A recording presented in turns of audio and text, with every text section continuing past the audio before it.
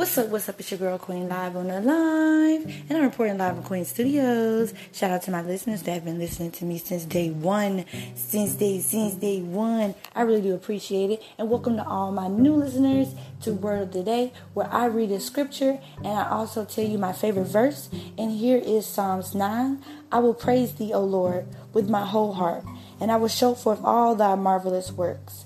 I will be glad and rejoice in thee, and I will sing praises to thy name, O thou most high. When my enemies are turned back, they shall fall and perish at thy presence. For thou hast maintained my right and my cause. Thou hast set in the throne, judging right. Thou hast rebuked the heathen. Thou hast destroyed the wicked. Thou hast put out their name forever and ever. O thou enemy destructions are come to a perpetual end, and thou hast destroyed cities. Their memorial is perished with them, but the Lord shall endure forever, and he hath prepared his throne for judgment, and he shall judge the world in righteousness, and he shall minister judgment to the people in uprightness.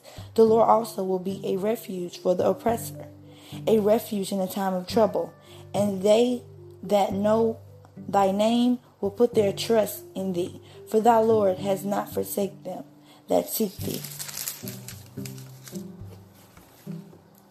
Sing praises to the Lord, which dwelleth in Zion. Declare among the people his doings. And when he maketh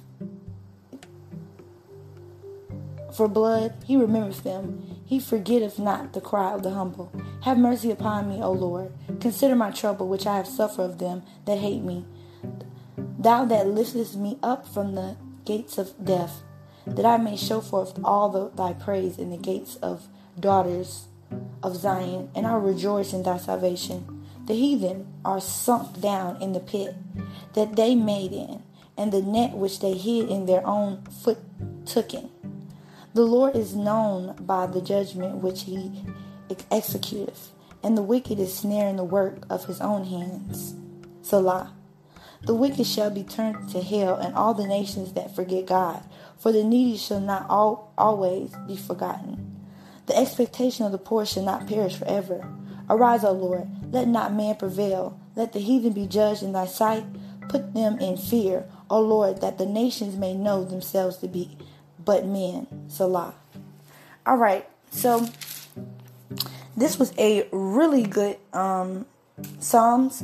My favorite verse was, the Lord also will be a refuge for the oppressor, a refuge in the time of trouble. So this, to me, this means that he will be a help in a time of trouble.